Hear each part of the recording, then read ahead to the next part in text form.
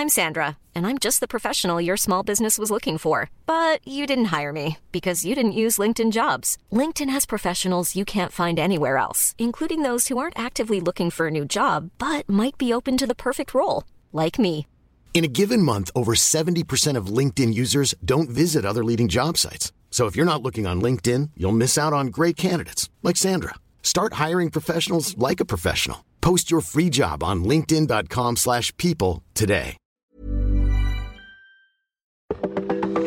Welcome to This Date in Weather History for Thursday, June 3rd. I'm AccuWeather.com's Evan Myers. What started out as just another day in June in Colorado in 1921 rapidly turned into one that would never be forgotten in the town of Pueblo, Colorado. A cloudburst enveloped the town the afternoon of June 3rd, 1921. During a typical cloudburst, over half an inch of rain may fall in a matter of minutes, and that's exactly what happened in Pueblo, creating devastating consequences for the heart of the town, where the Arkansas River and Fountain Creek met.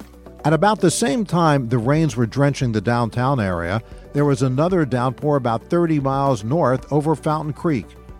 As the torrential rains fell, the Arkansas River and Fountain Creek quickly began to swell, reaching over 15 feet high in some areas before they began to recede. Within 2 hours from the start of the storm, the business district of Pueblo was flooded with water 10 feet deep. The entire Arkansas Valley, from 30 miles west of Pueblo all the way eastward to the Colorado-Kansas state line, was severely impacted.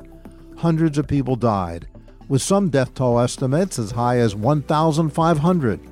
The flood destroyed almost all of downtown Pueblo and decimated the city. Once the floodwaters receded, the immense damage became all the more visible. The flood, which covered over 300 square miles, carried away over 600 homes and caused upward of $25 million in damage, over $350 million in 2021 dollars. Railroad passenger coaches and freight cars were swept away in every direction or smashed. A fire broke out in a lumber yard, and burning lumber was carried throughout the city streets by the flood. The floodwaters also carried away entire other buildings and businesses. Many of the dead were likely carried far downriver and never recovered. And that's what happened on June 3rd. Be sure to tune in tomorrow for a brand new episode and find out what happened on this date in weather history. Listen to Weather Insider every weekday for a discussion on trending weather news. You'll get detailed insight into major weather events and learn the why behind the weather, gaining knowledge on terms like, what's a nor'easter?